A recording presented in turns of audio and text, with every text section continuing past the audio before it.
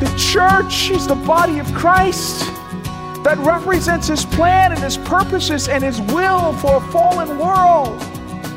We exist to glorify God by making disciples of Jesus who love God passionately and love others unconditionally. We are His body.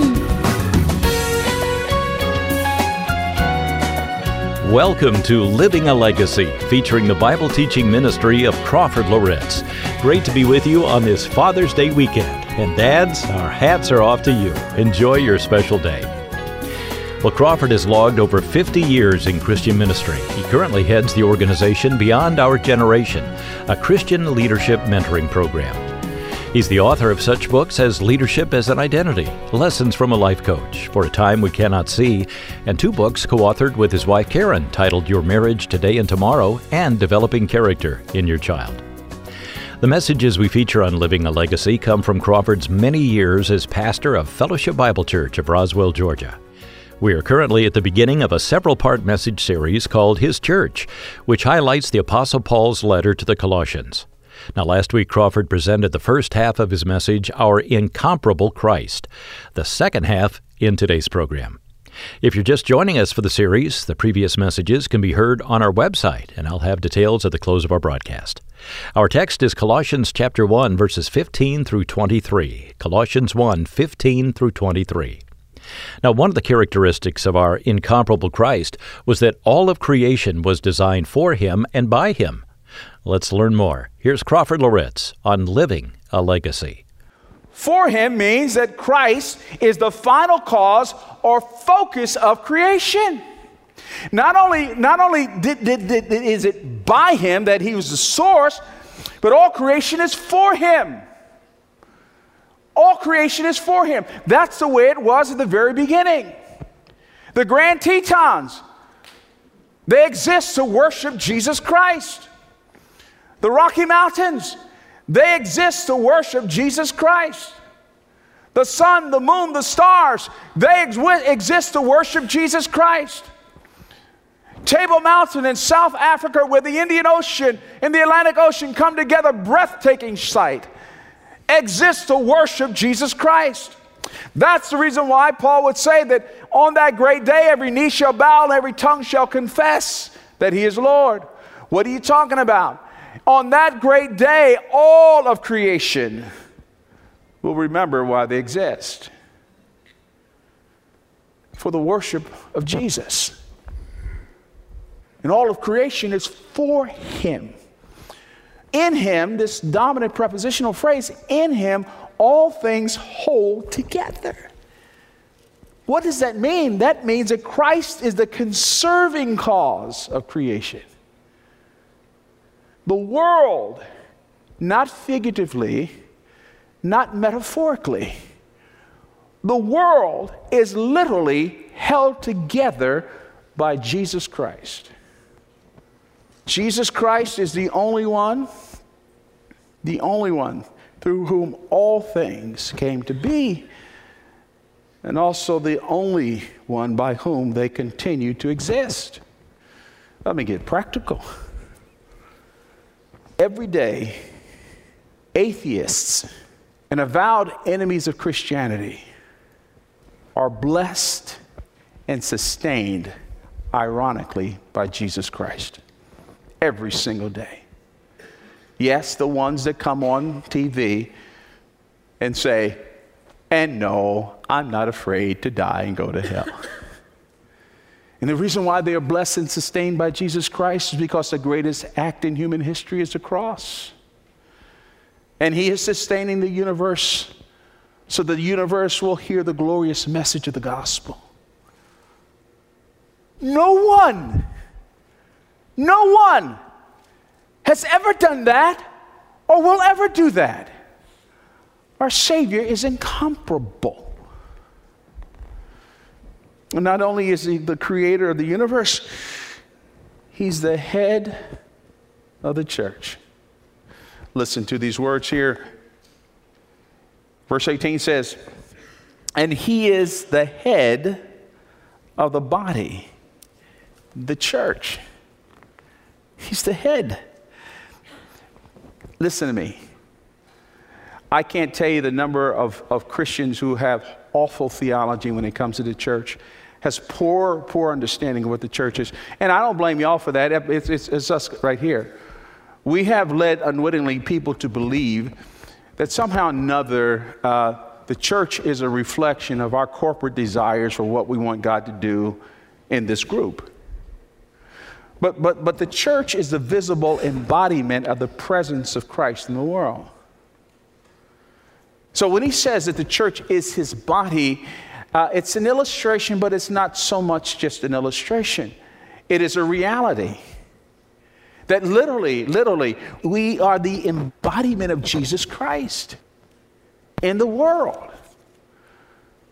We are his presence in the world. And here he says that Christ is the head of his church. Now, I don't need to press into this just a little more. As his body, we're to reflect his heart and his passion and inclusion. The church does not reflect what we want to do. People get it twisted. They think, and they get all bent out of shape, that the church ought to do whatever conference they've been to and brokered some ideas, and they come back and they think, we ought to do this, you ought to do this, you ought to do this, you ought to be this, you ought to have this, you ought to do this and this kind of thing, and this church over here does that, and I don't like this over here, and you ought to have this kind of program and this kind of thing. Now, I'm not saying we shouldn't be relevant in all that stuff, but we're missing something. We're missing something. The church is not a composite portrait of everybody's best input and ideas. The church is the body of Christ that represents his plan and his purposes and his will for a fallen world. We're not the carriers of little cute slogans and statements. Jesus liked people, so we like people too. That's not what we're all about. But we exist to glorify God by making disciples of Jesus who love God passionately and love others unconditionally. We are his body. And by the way, it works both ways. This church does not exist for the elders to come up with great ideas and say, y'all do it. Because the church is not to reflect what even leaders think.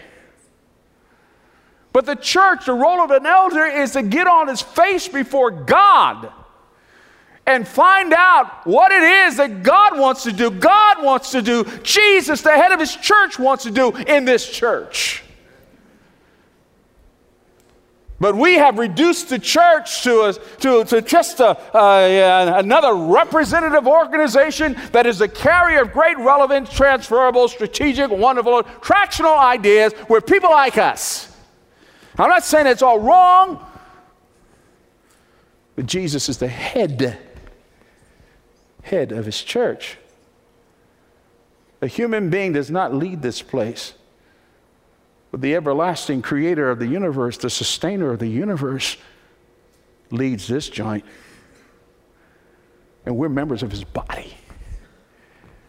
That ought to collectively take our breath away. Paul is singing this great crescendo here. And he describes Jesus as firstborn from the dead. Verse 18. He's the firstborn from the dead. What does that mean? Well, firstborn from the dead means that Christ was the first to rise in an immortal body. 1 Corinthians 15:20. He was the first to rise in an immortal body. It also implies that his resurrection really marked his triumph over death. That's what Hebrews 2 verse 14 means when the writer of Hebrews says that he destroyed the one who has the power of death. Implicit in that is that he's also destroyed death. I said a few weeks ago, that's the reason why as followers of Christ, we should never be afraid of death. No, we shouldn't like dying, but we should never be afraid of death. His resurrection guarantees our victory in this life and our victory in the life to come. We've overcome. He's overcome. Jesus never, ever will die again. He rose to never die again. In fact, that's what Hebrews 7:16 says, that he lives by the power of an indestructible life. our victorious Savior, death could not hold him. Death could not capture him.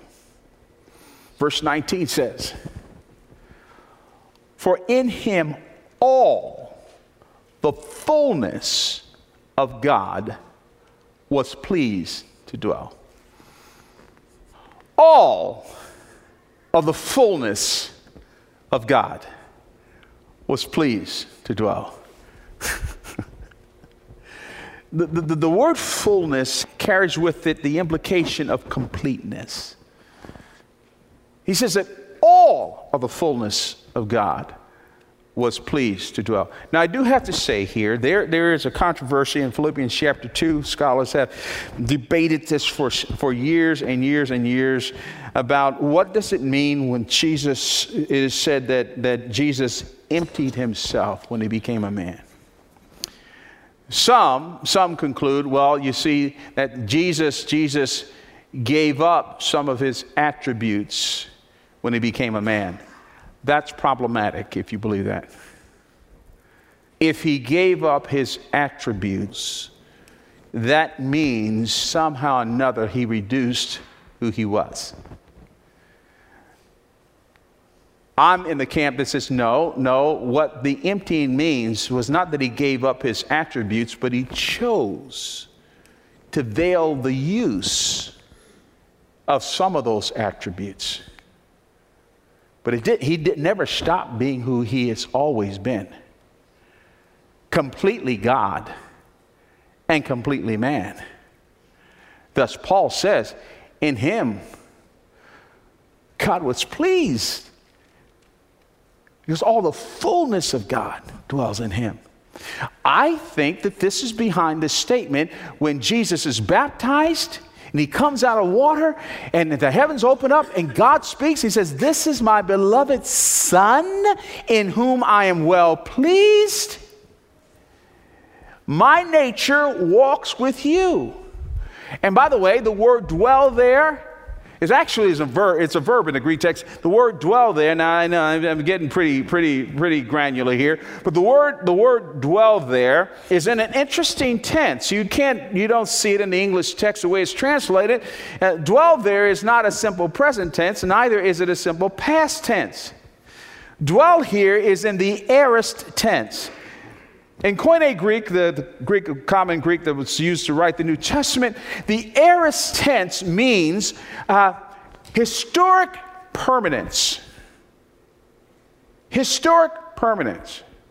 It refers to that, this means that the full, complete deity abides lastingly and permanently in Jesus.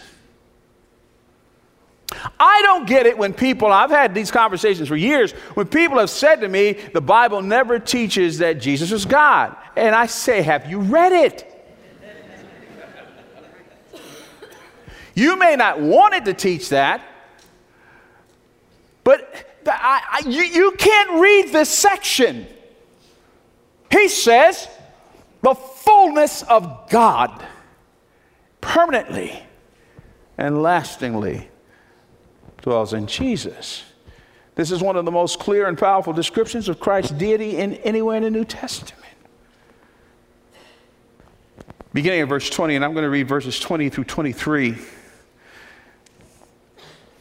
Jesus is described by Paul as the reconciler of all things. He says, and through him to reconcile himself to all things, whether on earth or in heaven, making peace by the blood of his cross.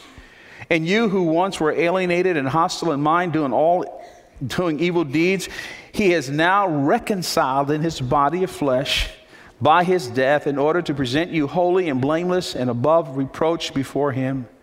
If indeed you continue in the faith, steadfast, not shifting from the hope of the gospel that you heard, which has been proclaimed in all creation under heaven, and of which I, Paul, became a minister for the sake of time.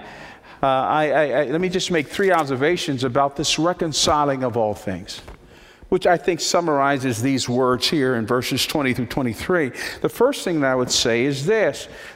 What he's saying is that people are reconciled to God and not God to people.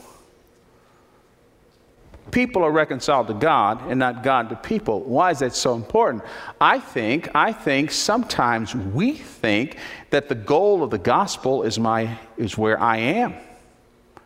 And that somehow or another, I don't need to make too many steps toward God. God needs to make steps toward me because he loves me. That ain't true. We are in need of forgiveness and transformation, not God. So in Christ, God does reconcile all things to himself. The provision has been made, but we come toward him. Secondly, the price of our reconciliation was the blood of Christ on the cross. In this great creator of the universe, this great sustainer of the universe, this head of the church would die on the cross in our place and for our sin, would pay the price of our alienation so that we might come. And then, of course, thirdly, in verses 21 through 23, he says the goal of this reconciliation is twofold. Number one, that it is our complete forgiveness and cleansing, only found in Jesus. And then secondly, there is a motivation to demonstrate the reality of a sincere relationship with God through Christ, to continue with him. I began by saying that this text of Scripture was given to us to affect our thinking in our hearts. I did wonder to myself, and I wrestled with this, how would I end this message? And I recall the message that I had heard online many, many, many years ago. It's by S.M. Lockridge. S.M. Lockridge was an incredible orator and preacher. He was a pastor of Calvary Baptist Church in San Diego. And the name of the sermon that he preached was, "That's My King. Do you know him?" And I want to take an extended excerpt from this because he articulates what I've been struggling to try to say from this text. Listen to these words. The Bible says, "My king is a seven-way king. He's the king of the Jews, that's a racial king. He's the king of Israel, that's a national king. He's the king of righteousness, he's the king of ages. He's the king of heaven, he's the king of glory. He's the king of kings, and he's the Lord of lords. That's my king. Well, I wonder, do you know him? He's enduringly strong. He's entirely sincere. He's eternally steadfast. He's immortally graceful. He's imperially powerful. He's impartially merciful. Do you know him? He's the greatest phenomenon that ever crossed the horizon of this world. He's God's son. He's a sinner's savior. He's the centerpiece of civilization. He stands in the solitude of himself. He's awesome. He's unique. He's unparalleled. He's unprecedented. He's the loftiest idea in literature. He's the highest personality in philosophy. He's the supreme problem in higher criticism. He's the fundamental doctrine of true theology. He's the cardinal necessity of spiritual religion. He's the miracle of the age. He's the superlative of everything good that you choose to call him. He's the only one qualified to be an all-sufficient Savior. I wonder, do you know him today? He supplies strength for the weak. He's available for the tempted and the tired.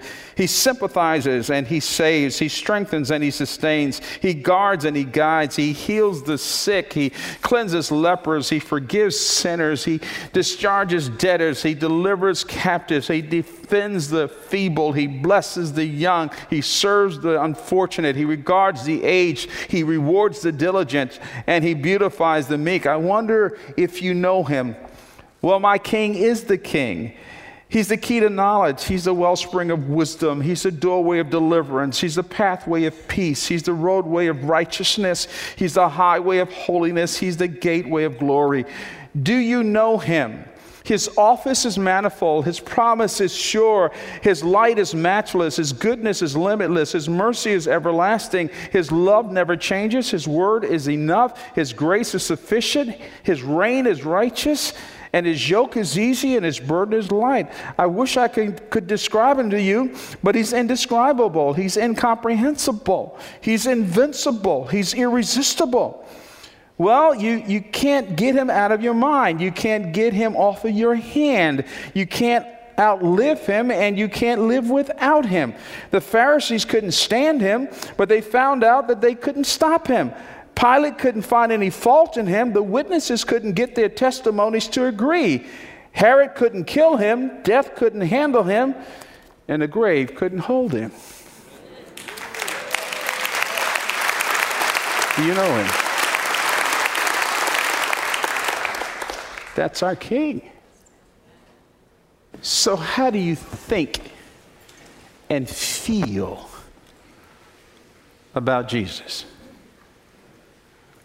Colossians 1:15-23 she calls us to worship him. She calls us to love him.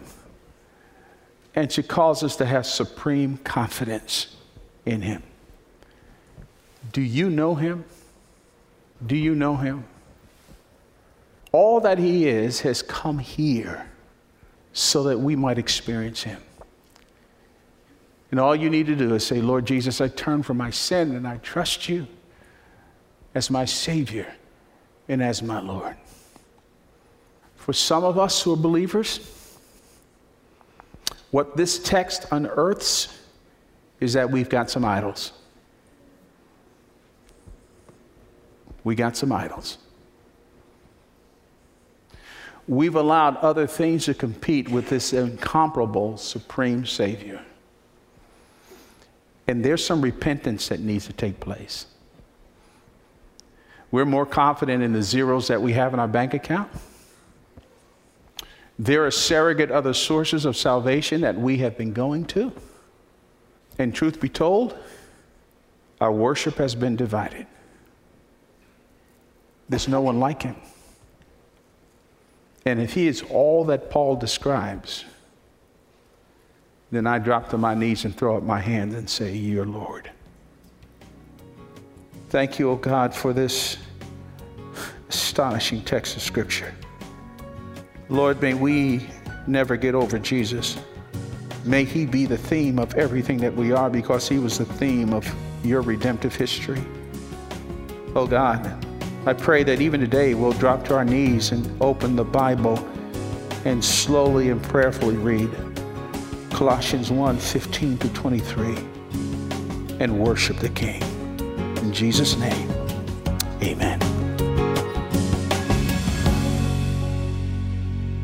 Crawford Loritts here on Living a Legacy, Our Incomparable Christ, the title of today's message. A great challenge to reprioritize our commitment to Christ based on all he is. I have no doubt that when many of us get to heaven, we'll wish we would have spent much more time getting to know our Savior and appreciating all that he's done for us. Let's serve our incomparable Christ well while we have the opportunity. We're in a series called His Church, and we're getting great insights from the Apostle Paul on how we as the church should relate to our Lord and to each other.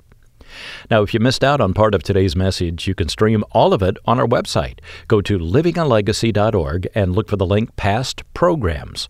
There's also a link to connect you with our MP3 library of many of Crawford's messages, including our recent series on the Holy Spirit titled Supernatural. These messages can be downloaded there for free. Start with livingalegacy.org. Thanks for taking a moment to let us know you're listening each week. When you connect with us, you help ensure that this broadcast continues to be heard right here. Look for the contact link at livingalegacy.org. Well, thanks for studying with us today. For Dr. Crawford Loritts, I'm Bill Davis, and we'll look for you again next week right here. This program is a production of Moody Radio, a ministry of Moody Bible Institute.